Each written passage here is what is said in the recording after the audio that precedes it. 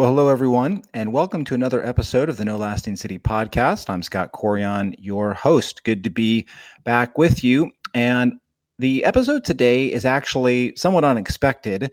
I didn't intend to do this, but as you probably know, there's been a lot of attention the last several weeks to Asbury College and the revivals, or seemingly revivals, what some are calling revivals, of Christian spirituality that's going on there.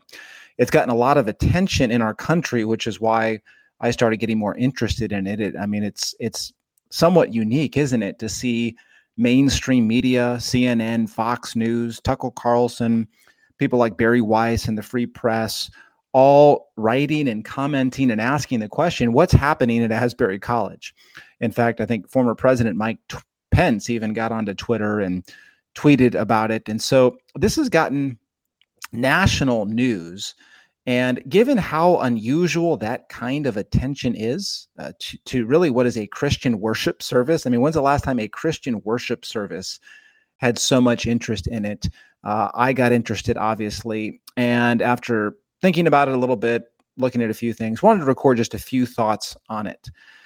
I've always been interested in how revivalism has shaped American Christianity. And as many of you probably know, our country has uniquely been shaped by revivalism, going all the way back to the First Great Awakening with guys like George Whitefield, theologians like Jonathan Edwards, to the so-called Second Great Awakening, led by Charles Finney and a lot of other guys as well, to Dwight Moody in the late 19th century, to Billy Sunday in the early 20th century, to Billy Graham in the 40s and 50s, and we have kind of our modern day revivalists as well.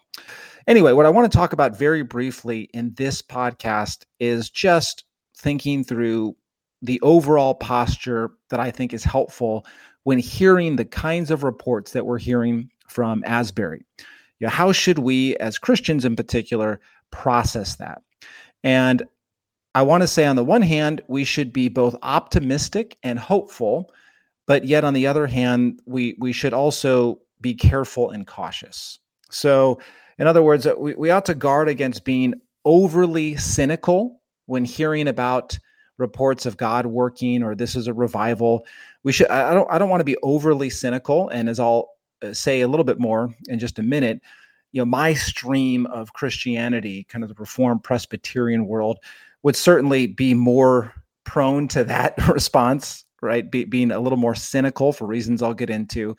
And we don't want to do that. We don't want to be overly cynical. But we also, I think, need to guard against being overconfident and making definitive pronouncements about, this is definitely the hand of God. Everything about this is glorifying to God, those kinds of things. And again, for reasons I'll get into. So we want to be hopeful and optimistic and yet careful and cautious as we think about these things. Now, why hopeful and optimistic? Well, that's the easy one, right? Because of course, we want to see, as Christians, we want to see people come to genuine faith and repentance and trusting Christ. That should be a longing for all Christians. We want to see the Spirit of God poured out on all flesh, as Acts chapter 2 records at Pentecost. We want to see, what Isaiah talked about, that God would rend the heavens and come down. Oh, that you would rend the heavens and come down. We long for that day. The confessional standards of my church, the Westminster Confession of Faith and catechisms, when they have a section there on the Lord's Prayer. What do we mean when we pray the petition of the Lord's Prayer, Lord, your kingdom come?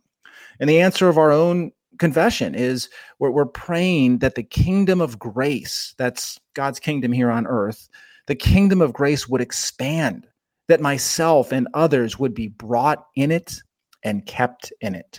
And so we're praying that people would come to faith. We're praying that the church would grow. We're praying that people from every tribe, tongue, and nation would profess and bow the knee to King Jesus. We want to see this. And of course, you read the book of Acts and we see this powerful movement of the gospel sweeping through the pagan world, where Paul and other of the early Christian missionaries are going into cities and preaching about Jesus, and people are coming to faith and churches are started. And it's right, I think, to want to see a movement of the gospel like that today. We just started at Sojourn Church a series through First Thessalonians, and I preached on the first chapter last Sunday. And this was really the theme. I mean, Paul goes into this town of Thessalonica. He preaches about Jesus. And as he's describing what happened, he uses such wonderful language to describe what happened there. He said, when we came to you, brothers, the word of God fell with power and in conviction and in the Holy Spirit. Right? We want that, right? We want to see the word of God fall with power. We want to see that happen in our own day. And certainly we believe that God is at work in our world and is able to do that. And so all that to say, when we hear the reports of this kind of event at Asbury College or any other place, I think we can be hopeful and optimistic. And yet, there is, I think, a need to be cautious and careful in evaluating not just this report, but any kind of report like this. Now, why would I say that?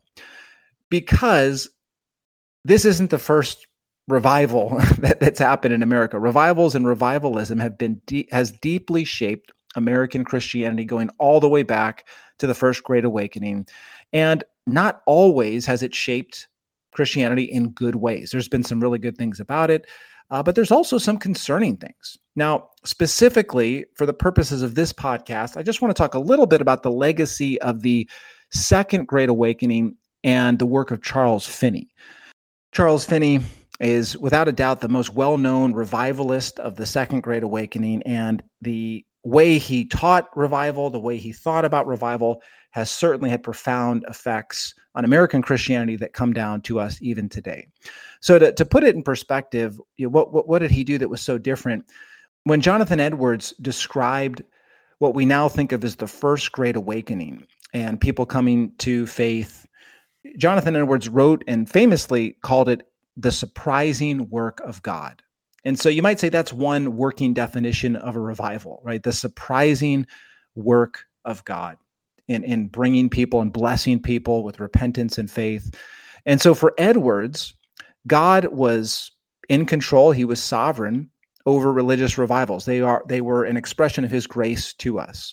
Revival descended from above, we might say. It wasn't something you could work up from below. And although there were certain distinguishing marks by which you can analyze whether or not true revival had come, men could not create revival. Okay, so this was by and large the theology of the First Great Awakening led by guys like Edwards. It's a surprising work of God, and we praise him for it when it comes. Now, Charles Finney in the Second Great Awakening departed from this understanding in fairly significant ways. Now, just as a historical note, which I think is interesting, Finney was also an ordained Presbyterian minister at the time when he began to become a prominent revivalist. But he would eventually leave the church under heavy pressure to do so from his fellow Presbyterian ministers. Although he was a nationally known revivalist, they wanted him out. Now, why was that? Well, on the one hand, they were very concerned about theological errors that Finney were teaching publicly. You may have heard the name Charles Hodge. He's a famous Presbyterian Princeton theologian. Well, he led the attack in the mid-1800s, on Finney's work, basically saying that it was another gospel that had more in common with the heresy of Pelagianism than with Orthodox Christianity. And so real serious concerns. Now, just to give you an example of this, Finney's most famous sermon that he preached was called Sinners Bound to Change Their Own Hearts. Sinners Bound to Change Their Own Hearts. So just even hearing that title, you can understand how he was diverging in significant ways from kind of Orthodox Christian understandings of original sin, of human ability, those kinds of things. But it wasn't just the theology, it was the practice that began to grow concerning. Of course, the two things are related. You can't separate them. But Finney essentially redefined what a revival is. So Finney defined a revival as, quote, a revival is not a miracle nor dependent on a miracle in any sense. It is a purely philosophical result of the right use of the constituted means as much as any other effect produced by the application of means, end quote. So a revival is not a miracle nor dependent on miracle in any sense. Just think about the radically different understanding of revival and how to produce it that comes with that definition, right? No longer is something, as a revival, something that comes from above, from God, that we recognize and praise him for. It's something we can actually work up from below. Instead of merely recognizing a revival and cooperating with it, that was more of the First Great Awakening and certainly Edwards' view, men could now create a revival themselves if they just do the right things. And so that led Finney, that understanding, to the creation of what at the time was called new measures. He began to do things in revival services that caused a lot of concern about emotional manipulation, social manipulation. And this was another reason why the Second Great Awakening, and Finney in particular, were criticized and challenged because of these new measures. And I think, without getting into all the details, there were some legitimate concerns there. Moving to Billy Sunday, who was about 50, 60 years later, his heyday from Finney's, he was incredibly successful and yet was an heir of Finney in many ways. He said he had basically the same working definition of revival. It's something that we can produce right now. In fact, Sunday would say in all of the towns he went to, this is a quote from one of his sermons, "We may determine tonight whether we will have a spiritual awakening and put the devil in the hospital before the 4th of July. The responsibility has never been with God, never. We can have it now if we will do what God tells us," end quote. So you hear a little bit of the rhetorical flair of Sunday, for which he was famous for. We can put the devil in the hospital before the 4th of July. But we may determine tonight whether we will have a spiritual awakening, right? Revival is up to us. It's not with God. It's not a surprising work of God. It is, we can create this if we just do the right things. And what are the right things? The right things are anything that works, anything that gets people to profess Christ and make a response. It doesn't matter what it is, we will do it. Sunday famously said once, "I would stand on my head in a mud puddle if I thought it would win souls for Christ," end quote. Now, the zeal is commendable. Of course, we want to see people come to faith, but the philosophy behind it just leads to complete pragmatism. And that's what ended up happening in a lot of revivals and revivalism, and led to, I think, some legitimate concerns and critiques about, are people really converting to Christ here? Or is there something else going on? Are there other reasons why people are coming forward and making decisions and so on? And so my point in saying all this, I don't want to be overly critical. Listen, I believe God was at work in the Second Great Awakening. I believe that God saved people through the ministry of Finney and Sunday. I think Sunday in particular, who I know more about, was very sincere. And praise God, right? Praise God that he uses imperfect people who don't have it all together to see his kingdom expand. None of us would have any hope. The PCA would have no hope, or any other denomination or church, if that wasn't the case. So praise God for that. That's a wonderfully comforting truth. However, the reason I bring all this up is just simply to say the history of revivalism is mixed. And we ought to be careful and cautious and try to think biblically when we hear reports of revival, and ask the question, okay, is there real evidence that God is really at work here? And what should we look for? And I think that the passage I mentioned earlier, 1 Thessalonians, is not a bad place to start. Anytime we hear reports about revival or God's special blessing, I think it's fair to ask, one, is the Bible prominent? This is what Paul said in 1 Thessalonians. The word of God came to you in power and with conviction, right? The Spirit of God typically uses the word of God when creating faith in people, when bringing people to Christ. And so is the Bible read and preached? Is that part of this revival at all? I think that's a fair question we should ask.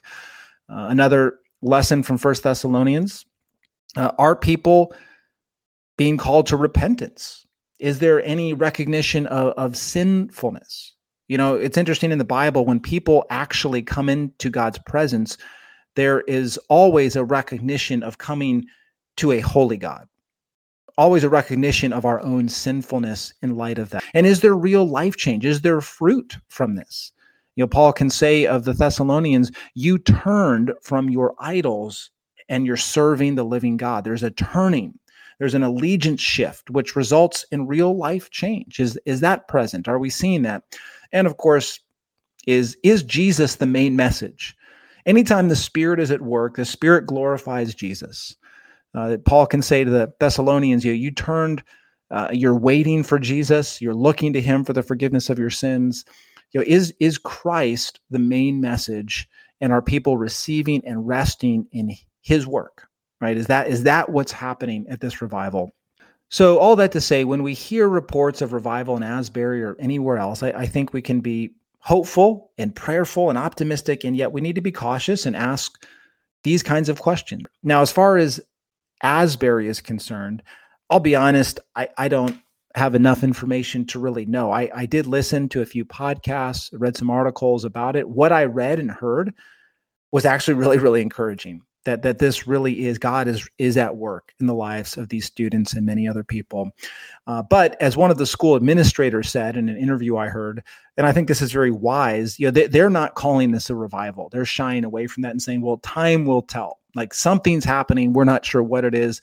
But really, whether or not God has really been at work, a decade from now, 2 decades from now, is there fruit, right? Has there been real repentance? The time is really what will help us look back and see, yes, this was a quote unquote revival or not.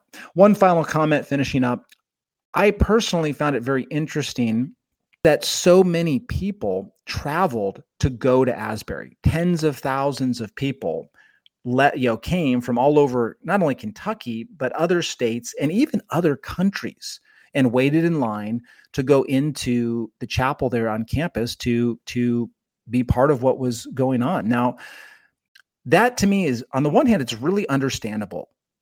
We want to be where we think God is at work. And if we hear reports that God is giving a special blessing over at Asbury College, the Holy Spirit is present there, like it's understandable that Christians would want to go there.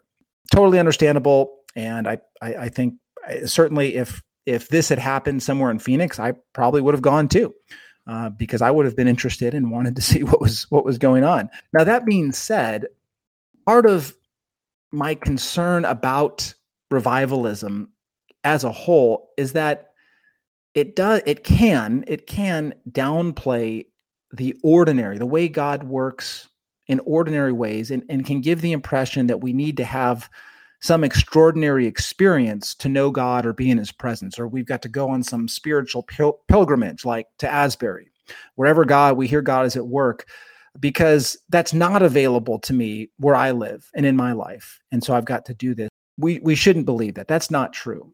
For most of church history and most of our life, God shows up and is present and works in our life through very ordinary things, not through revivals or big camp meetings or things like this. Even these services now in Asbury, I believe that they're officially over publicly, and life will get back to normal at Asbury College.